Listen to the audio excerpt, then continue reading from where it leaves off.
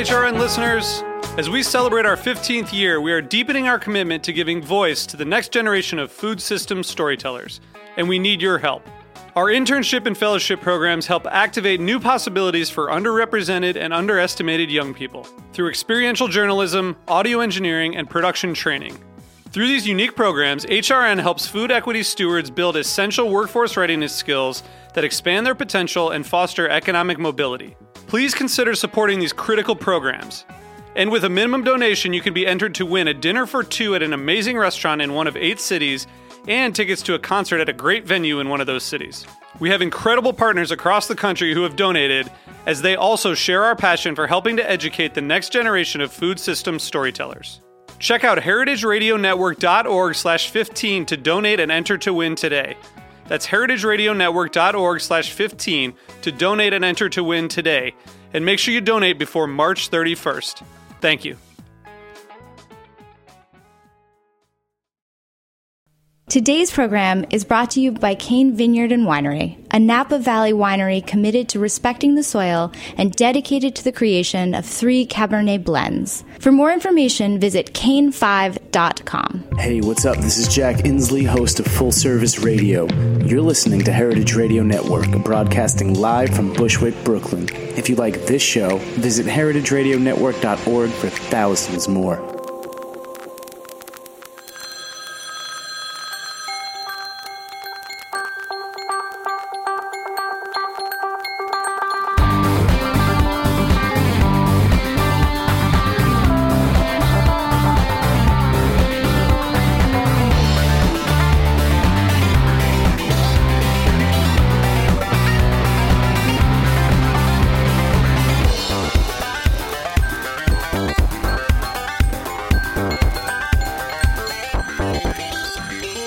Listening to Let's Get Real, the cooking show about finding, preparing, and eating food on Heritage Radio Network with me, Erica Wides. And I am back. I had a 2-week hiatus. Took a little time off. 1 week I went to the fancy food show. 1 week I went on vacation. I saw a lot of fancy food. Nothing really that worth reporting, but some cool things. Maybe I'll do a show about it eventually. I am still processing the experience. I'm still digesting, if you will. And then a little vacation, you know. You got to take a break once in a while. So, but I'm back. We're back, and it's summer. And so what I want to talk about is where I'm from. I talk about this a lot. But at the time when I was born, in 1967, do the math, it's okay, we lived in a place called Far Rockaway in Queens, New York. Now, Far Rockaway has now become kind of like a hipster surfing haven. Like the good folks here from Roberta's Pizza even have like food stands and a restaurant out there, which if you had told me that 10 years ago, I would have thought you were insane. But it's kind of come back. But for a long time, Far Rockaway was a really bad, rough place. Other than the beautiful beach, you didn't really want to go there. But I was born when we lived out there when I was born. That's what I'm trying to say. And in the late 60s, it was, by then, it was a suburb by the sea. It had really turned into like a suburb.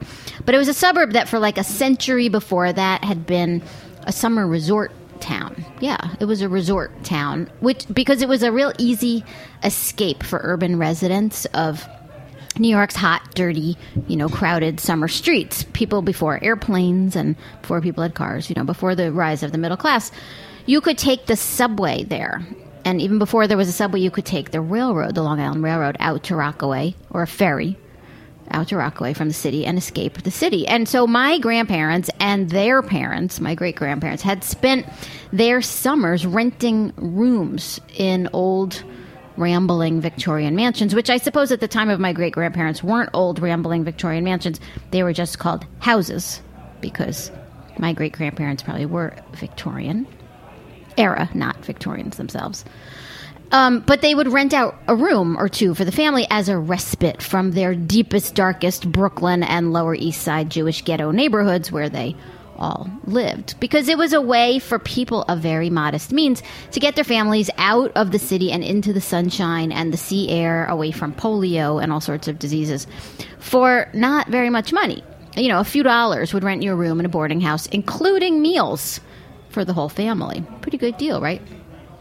And so during the early part of the 20th century and into the Depression and even into the war years, Rockaway was like a summer resort. It was their summer respite from the city. It was easy. It was affordable. It was local. There and up in the Catskills, but mostly there.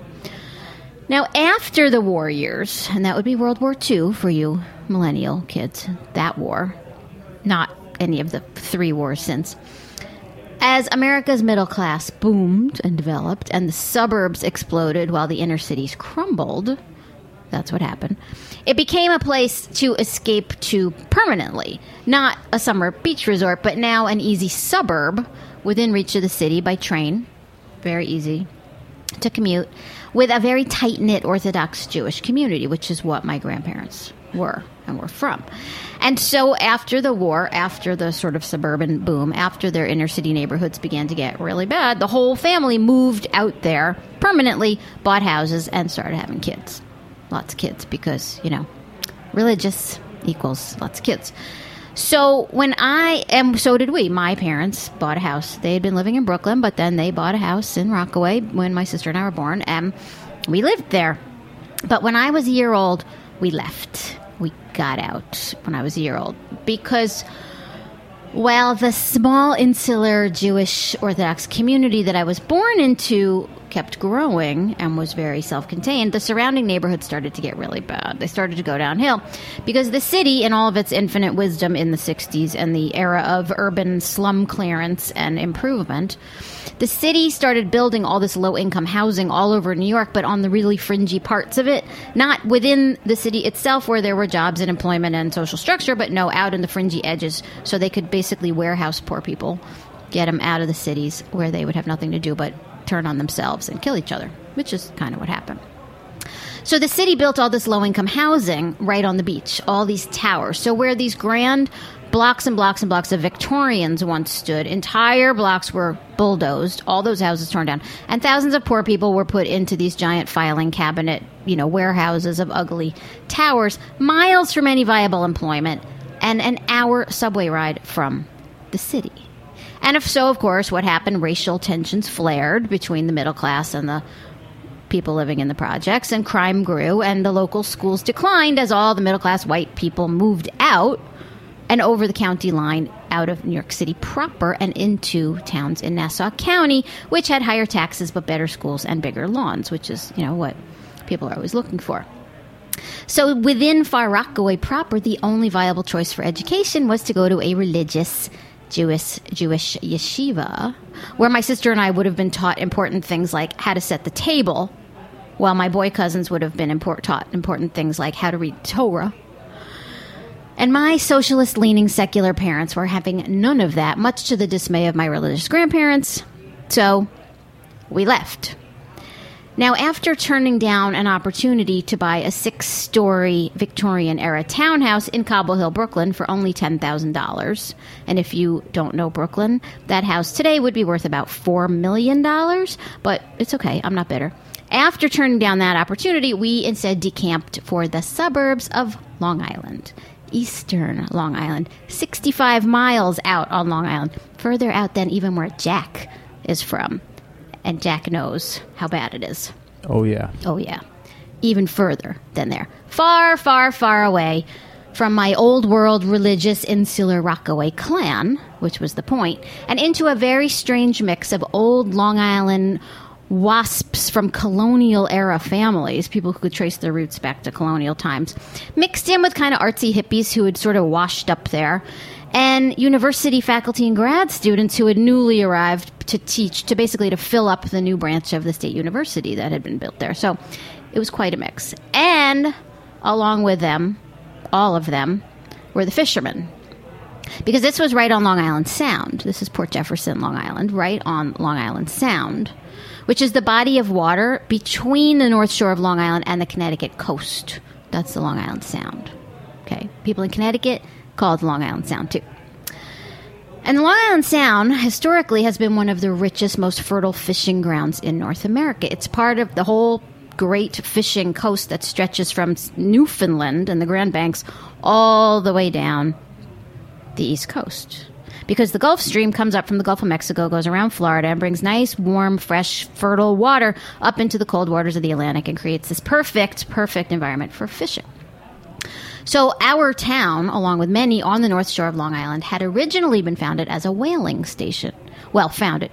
Our town, after the land was stolen from all the Native Americans who populated Long Island for thousands and thousands of years, was started as a whaling station because the whaling industry then ruled the coasts from, as I said, Newfoundland all the way down basically to New Jersey.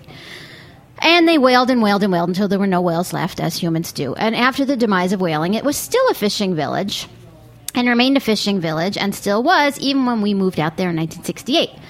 Because the water of the Sound, although it was already becoming polluted and toxic, still supported enough life that it supported the fishing industry. Didn't stop anyone from fishing.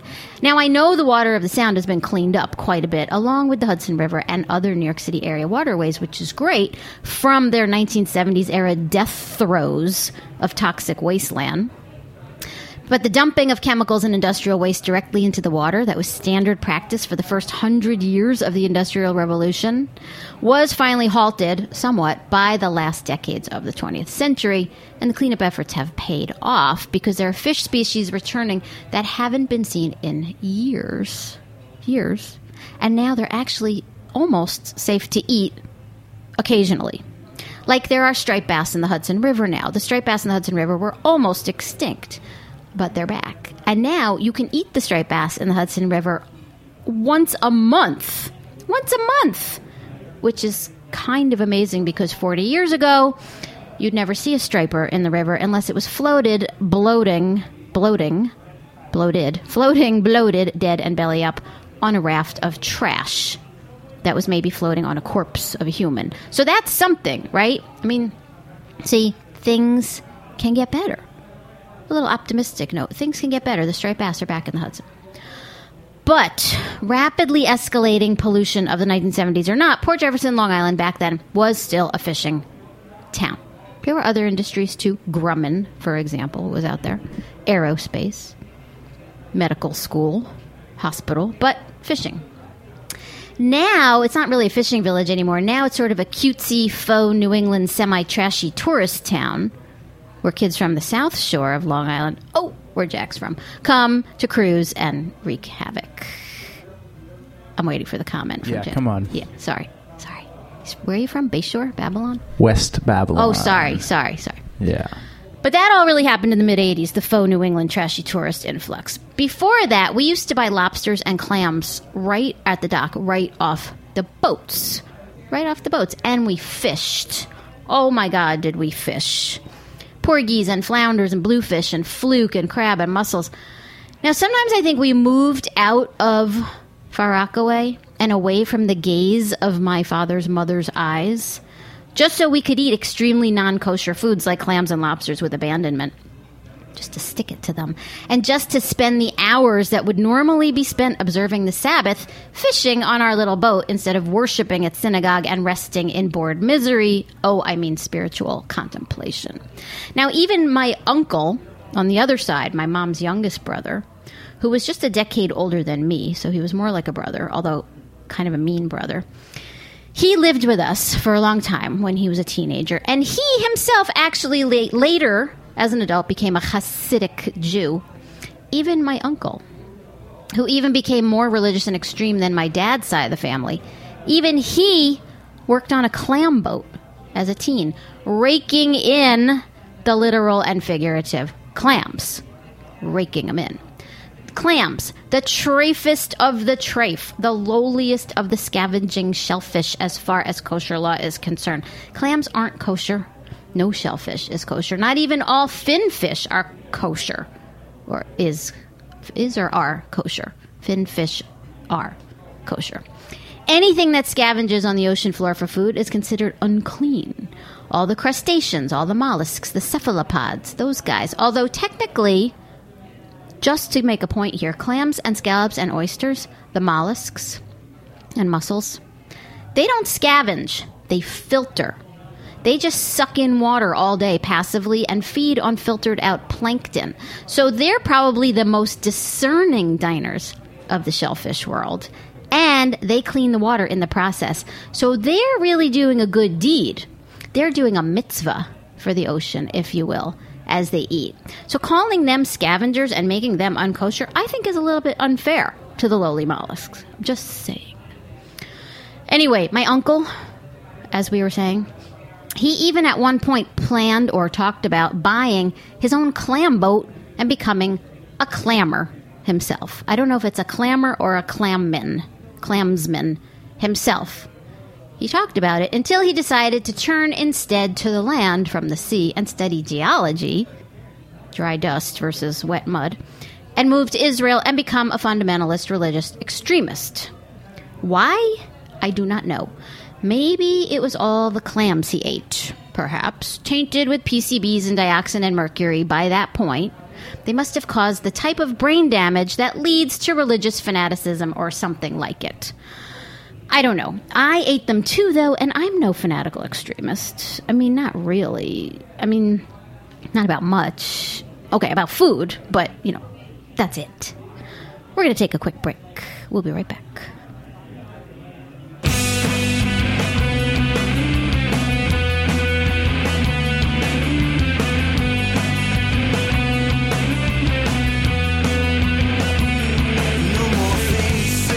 This is Chris Howell from Cane Vineyard and Winery, calling in from Spring Mountain above the Napa Valley. In our industrial world, most wines have become brands, but the wines I love are so much more. Fine wine is a civilizing substance that connects us to nature. It cannot be stamped out in the factory. If you're listening to this great show, you probably eat different. I urge you to drink different too. Go deeper. Cane5.com.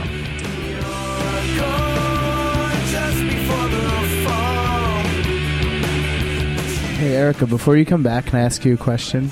Because I was just in Long Island on the South Shore you speak of. No, it's okay.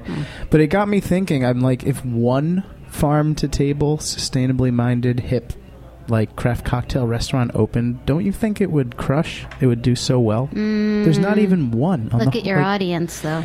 There's got to be people out there that want it, no? Well, think about your family. If you're listening and you're from Long Island and you want this place to exist, email us. I'm actually consulting on one in New Jersey that we're hoping will crush. But, suburban, urban, I don't know, Jack. We'll see. Okay, are we back? And we're back. Welcome back. So let's get real. The cooking show about finding, preparing, and eating food on Heritage Radio Network. So why all this oceanic reminiscing today? This watery journey down memory lane, or memory stream, as if you will. Well, because today I want to talk about fish. Foodiness, fish. Foodiness, fishiness. Really, fishy foodiness. Foodiness of the worst kind, which I have discussed. We've done fish shows before, but seriously, after 134 episodes, some topics have to be repeated, and there's always more to say about fish. Now, let's get back to my family, since we're talking about fish. Let's talk about my niece, Soph, who is now 15 and a half, by the way. And if you're a long-time listener, you remember her because I've mentioned Soph over the years and her food exploits. Now, Soph is spending the week with her friend, Nora, from her old school, down the shore, as they say in New Jersey, the shore, which I really couldn't figure out how to spell right to get the proper pronunciation. I think it's Shoughough, the shore.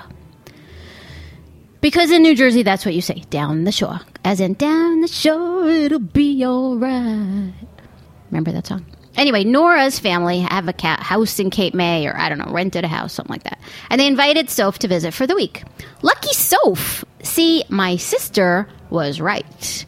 Send your kid to an expensive private school so they get a superior education, meet the right kind of people, and then they get to spend their vacations with rich friends in nice places. See, they were always right. My sister was the smarter one. So Soph is down the shore. And she texts me the other day, and she says, in her cute way, I ate the most delicious thing I've ever eaten last night, Eck. Because she calls me Eck. Wow. I thought to myself, wow. This must be really something, because Soph ate her first year of solid food eating in Rome. Okay, so the kid's got a palate, and she's traveled, and she's eaten all over the place, and she has me as her aunt, so, you know, what else can I say? And she has the best palate of any kid I've ever met or know. Seriously, not just because she's my niece. So I thought, wow, I wonder what it was. She's down the shore. Maybe someone caught like the most gorgeous striped bass or fluke right off the beach, and they grilled it over oak and seaweed on the beach on a nice smoky crackling fire, and it was so perfect and juicy and pristine, and they ate it covered with flaky salt and the best olive oil and little tiny sweet briny clams and local corn and tomatoes in some kind of Food and Wine magazine seaside summer orgy wet dream of a meal. I got really excited about it because that's what I was imagining. As you can see, I'm drooling on the mic. So I texted Soph back, wow, what was it? And Soph, oh, Soph, you charming little freckle-nosed, well, tall, big kid now. I had such high hopes. She texts me back. It was tilapia stuffed with crab meat and spinach. Okay, now I would have cried onto my iPhone if I knew that it wouldn't have killed it, because Apple can't seem to come up with a waterproof phone yet, even though, hello, everybody else has. Samsung. Tilapia. Tilapia, king of the farmed foodiness fish, the free-range chicken nugget of the sea, the soy chip of the ocean, the whole wheat Pop-Tart of the water. Tilapia. The shittiest, nastiest, blandest, crappiest, garbagiest farmed fish on the planet. And yet it's become the default fish on nearly every menu in every seafood supermarket counter. It's everywhere, in everything. And it's mainly farmed in China and Costa Rica. And it's filled with, what? Antibiotics, fungicides, fertilizers, pesticides. And it's fed corn and grains and fish meal. It's garbage fish fed garbage. And yet, it's everywhere. It's the boneless, skinless chicken breast of fish. But even worse, do people not see that? Tilapia. Did you eat tilapia growing up? No, it didn't exist. It's farmed. So there's poor Soph. Well, I mean, not really poor Soph. She's whooping it up on Cape May. Am I right? Huh? But there's Soph, out to dinner at some overpriced Jersey Shore fish house, all done up in decorative nets and glass buoys. The restaurant, not Soph. She wouldn't be caught dead in fish nets. With brass rails and nautical-themed tchotchkes all over the place, sitting down to dinner with Nora's family. And what's on the menu? Oh, let's take a look, shall we? Salmon, perhaps? Yeah, farmed salmon from Chile, most likely. The menu will say Atlantic salmon, because you can say whatever you want on a menu, but they're not catching salmon off of Cape May. And they probably haven't in 100 years, I'll tell you that, because you catch salmon in rivers. Probably grilled swordfish, possibly locally caught. There is swordfish on the East Coast, but more likely not. And tuna. Tuna, of course, because it wouldn't be a suburban restaurant without the ubiquitous block of seared rare tuna, probably illegally caught in the Philippines by Chinese fishing boats in defiance of all international restrictions on tuna fishing, flash frozen at sea and sent over to be carved up and sold by Cisco. Let's see, what else on the menu looks good? On the today's catch section, maybe? How about some shrimp? Oh, broiled, scampi, fried, farmed, and farmed. You think they're catching shrimp off the Jersey Shore? I don't think they've caught shrimp off the Jersey Shore since, I don't know when. A long time. Farmed? Yes. In Thailand? Yes. Again, with the antibiotics, the chemicals, the pesticides, the pollution, flash frozen, sold and shipped. Oh, wait a second. There's a flounder special. Oh, good. Flounder. Flounder is local to the coast. It's local to New Jersey. I caught a flounder off the Jersey Shore once. A long time ago. Let's have the flounder. Flounder fillet, really quickly sautéed in butter till the edges get really crisp. With just a little bit of lemon. Oh, I love good flounder. What? How is it made? Broiled? Ugh, with paprika? Yuck. What year is this? Where are we? Okay, maybe that's a little harsh. I'll give them the benefit of the doubt. The B of the D. But then, what about the tilapia? what about the effing tilapia? And who let my niece eat that? Where was her mother? Oh, yeah, home in Washington. Not with her on the shore. Tilapia is a fish for non-fish people. Actually, tilapia is a fish for non-food people. People who don't like or understand food eat tilapia. It's a non-fish, non-food people food. People who've never been exposed to a perfectly sautéed flounder fillet or grilled mackerel or steamed clams pulled right out of the ocean. You know, people who grew up in Iowa. And they hate fish for a reason, because they've never eaten really good fish, or they've never even really eaten fish, let alone good fish, fresh and pristine and not broiled with margarine and paprika and breadcrumbs until it crumbles into dust under the weight of your fork. And I can't even begin to address the stuffed with crab meat and spinach business, because A, again, what year is it? And B, really? Crab meat? More like processed crab sticks with an X on the end, because real fresh crab meat is up to about $30 a pound right now. So I'm sure Captain Fred's Seafood Bar and Grill on the Jersey Shore, with an E on the end of grill, isn't using the real deal. And C, just yuck. Okay, now before you all start with the hate mail telling me I'm an elitist and a food snob, you can all just stop. Because I am. But it's for a good reason, because it's not about me. It's about the fish. The poor, overfished fish. And our, fantasy island way of still insisting that when we're by the sea, we need to eat fish. Or anywhere else, we need to eat it. But especially when we're by the sea. Programmed, I'm by the ocean, I need to go to a fish house and eat fish. Just because I'm at a shore resort, where historically or traditional you'd get to eat the local catch, hauled in off the docks and sold right to the kitchen's back door, like in some Steinbeckian Cannery Row fantasy collective memory, doesn't mean that's how we should still keep on eating. Okay? We don't have to keep doing it just because we did it for the last century. Now, I went to Cannery Row last summer in Monterey. And it was an appalling place. It's now basically an amusement park, like a seedy Disney recreation of Steinbeck's Pier. And there were all these restaurants and all these guys out front hawking, telling people to come in and eat their famous fish chowder. And when I looked at the menus, what did I see? Tilapia. Tilapia. I don't think tilapia ever swam in Monterey Bay, and ever will, if I can help it. I'm going to take a quick break. I need to calm down. We'll be right back.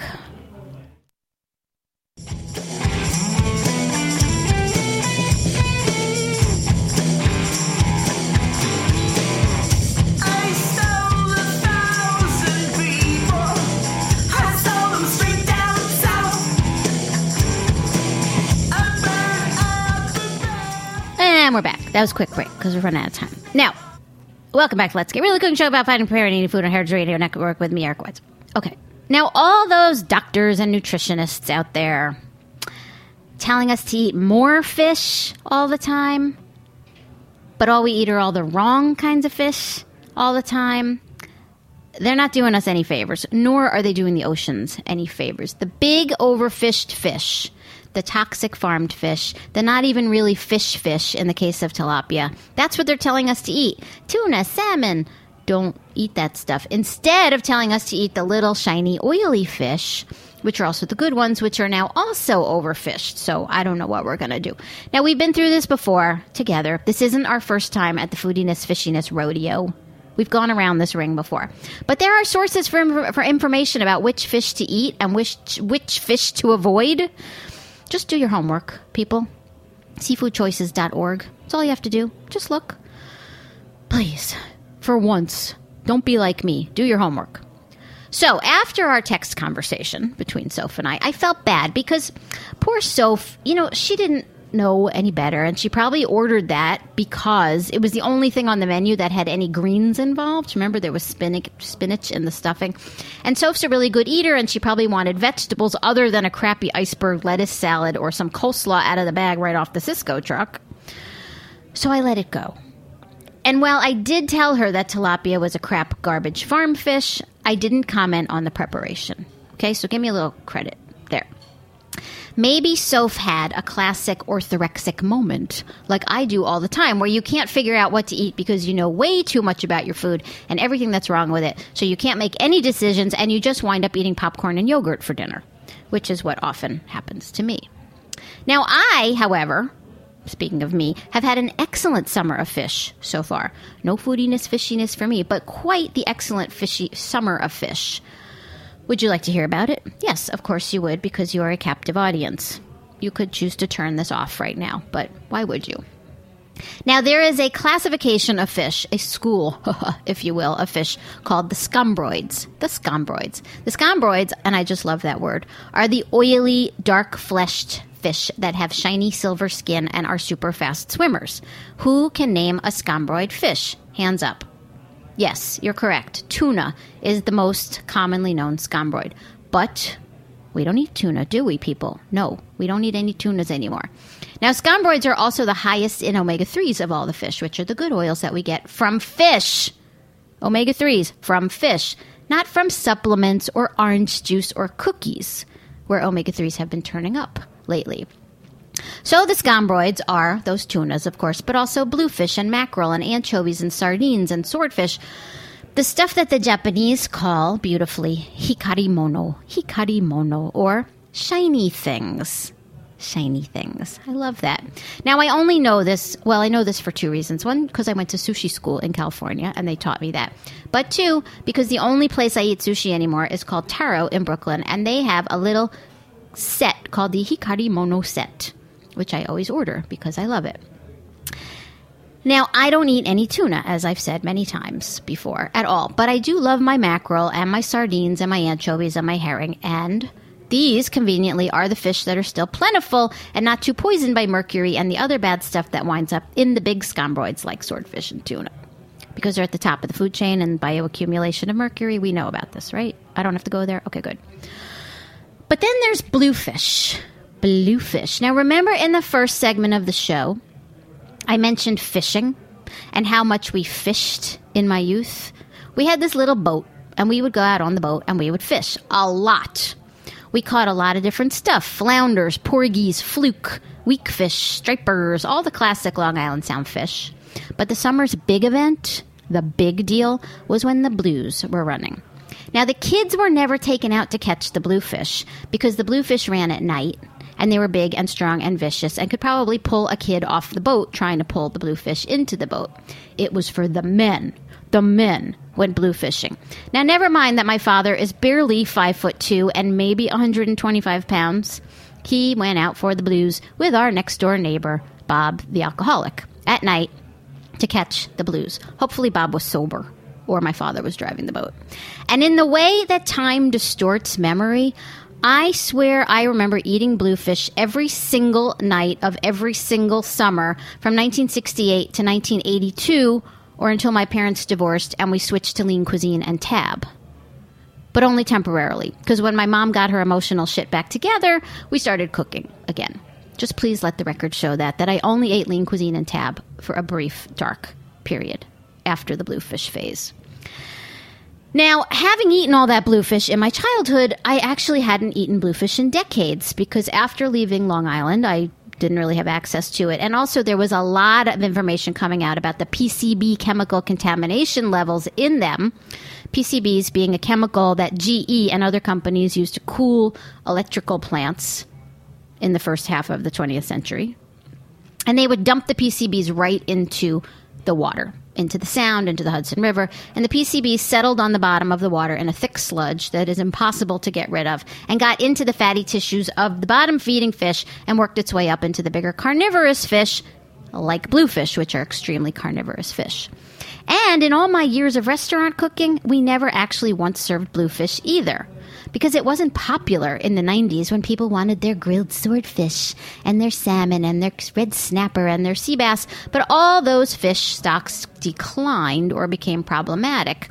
So chefs more recently have started turning to other lesser known or unpopular species, and suddenly, boom, a few years back, bluefish are back.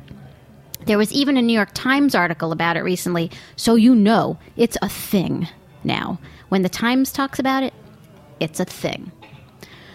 Now, bluefish's smaller cousin, the mackerel, is, of course, as you know, my favorite fish.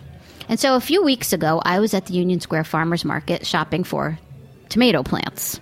Not fish, tomato plants. And, of course, all the tomato plants were either too big or too small for my needs. And in my Goldilocks-like annoyance, I said, F the tomato plants. And I wandered over to the Montauk fish sellers to see if they had a mackerel for my grill to make myself feel better. Because I couldn't find tomato plants, I thought, let's get a mackerel.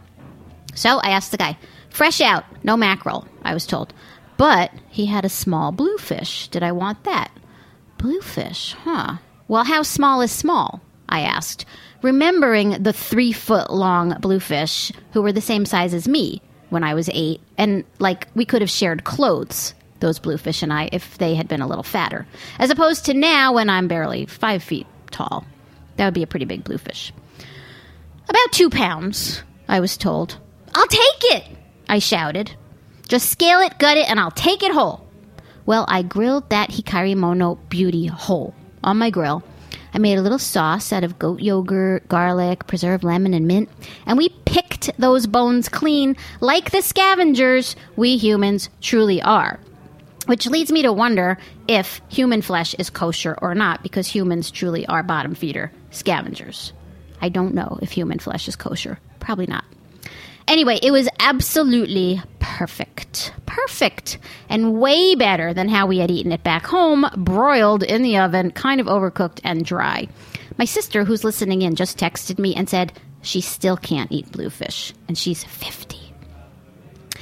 This was juicy and perfect with crispy skin, just shy of charred, and that sauce, OMG. So a few weeks later, in anticipation of guests coming up to Tiny Bungalow, actually, you know these guests, Kristen Wortman, resident nutrition educator here in the Foodiness Fallout Shelter, and her husband, Brian, were coming up to visit for the weekend, so I wanted more bluefish. But this time, the guy said, nope, only mackerel, 2 left, whole. I'll take them, I screamed. So 2 whole mackerels went on the grill, and 8 big thumbs up all around from the dinner gang. And then last week, in Delaware, visiting friends. Oh, you kind of know them, too. Ben Kaplan, who wrote our theme music, and his wife invited us for a few days to their house, and we wanted to grill fish. Now, their local fish store sucks. Sucks. They sell what? Tilapia, already stuffed with crab sticks. And they have Fox News going on a TV in the store all day, so we don't go there. So we went to their local Whole Foods, which to my dismay had the usual suspects. Farmed branzino, wild salmon for $300 a pound. Not much else. Some sorry-looking mussels. Nothing local? I asked the fish guy. Nope. What's that? I asked him, pointing to a large, shiny fish that looked kind of familiar. Oh, yeah, a bluefish, the guy said. From where, Delaware? I asked him. Nope, New Jersey, not local. Now, we were in northern Delaware. We were 3 miles from the New Jersey border. So, FYI, that's local.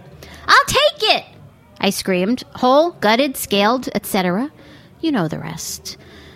That puppy went on the grill. Crispy skin, yogurt sauce, good beer, local corn, flaky sea salt. It tasted like summer. No foodiness, no fishiness, no farmed fishy crappiness. Because if you don't want to eat shit, why would you ever eat farmed tilapia, stuffed with crab meat, or not? Oh my God, look at the time. We gotta go. Thanks for listening this week. Thanks to our listeners, you, the listeners, for supporting us. We couldn't do it without you. If you like this show, please spread the word. Tell your friends, tell your family, tell your fishmonger. Post a review on iTunes. Let us know what you think. Thanks to Jack Inslee today in the control room. Thanks to our sponsor, Cane Vineyards. Thanks to Ben Kaplan for the theme song, and thanks to Dead Stars for the break music. And now, next up, you will hear a clip from Chef Justin Warner on All in the Industry, a show about the hospitality industry hosted by Sherry Bear on Heritage Radio Network. You should listen to all our many and varied Heritage Radio Network shows. There are so many, I can't even remember who's got a show anymore, but they're all very fascinating and interesting. But make sure your number one show is always Let's Get Real, the cooking show about finding, preparing, and eating food here on Heritage Radio Network with me, Erica White, your host. Follow me on Twitter at Let's Get Real Show. We'll see you soon. Bye. We determined that people want to know why and how of food. Not so much just instruction recipes. They want to get something and learn something. On episode 61 of All in the Industry, Justin Warner joins host Sherry Bear to explain the secret principles behind his offbeat culinary creations. And so they said, foie gras donut, for example. I mean, why on earth did you make that? It's, well, I mean, it's a long story, but I knew it would go together. I mean, it's kind of like a peanut butter and jelly sandwich. And they're like, wait a minute, peanut butter? You're telling me that a foie gras donut is a peanut butter and jelly sandwich? I said, yeah. I mean, so is pizza. And they're like, what? Like, yeah, of course. Like, it's about fruit and fat and having some canvas to spread it on. I mean, the foie gras is fat, peanut butter is fat, cheese is fat, tomatoes are fruit, jelly's a fruit. PB&J, foie gras donut, it's all there. Pizza. So I determined that the law of peanut butter and jelly is something that is true and something that exists and it is real. And if you have fruit, fat, canvas, you'll be fine. Yeah, so like another law is the coffee, cream, and sugar law, which is kind of the idea if you have something bitter, add something creamy, add something sweet. Or you could just say fatty and sweet. So, I mean, if you think about coffee or raw chocolate, cacao is bitter as all get out. It's one of the bitterest things that there is. But the second you add sugar and milk to it, it becomes milk chocolate. So that's kind of, just a simple example. But, if you look at like bitter greens, most of the time people add some sort of oily, fatty component and something that's subtly sweet to it. I mean, that's what makes great greens. To hear more from Justin Warner and special guest photographer Daniel Krieger, check out episode 61 of All in the Industry with Sherry Bayer. For more great shows on the hospitality industry, you can listen to all the episodes of All in the Industry available on heritageradionetwork.org. This piece was brought to you by Fairway Market, like no other market, fairwaymarket.com. Thanks for listening to this program on heritageradionetwork.org.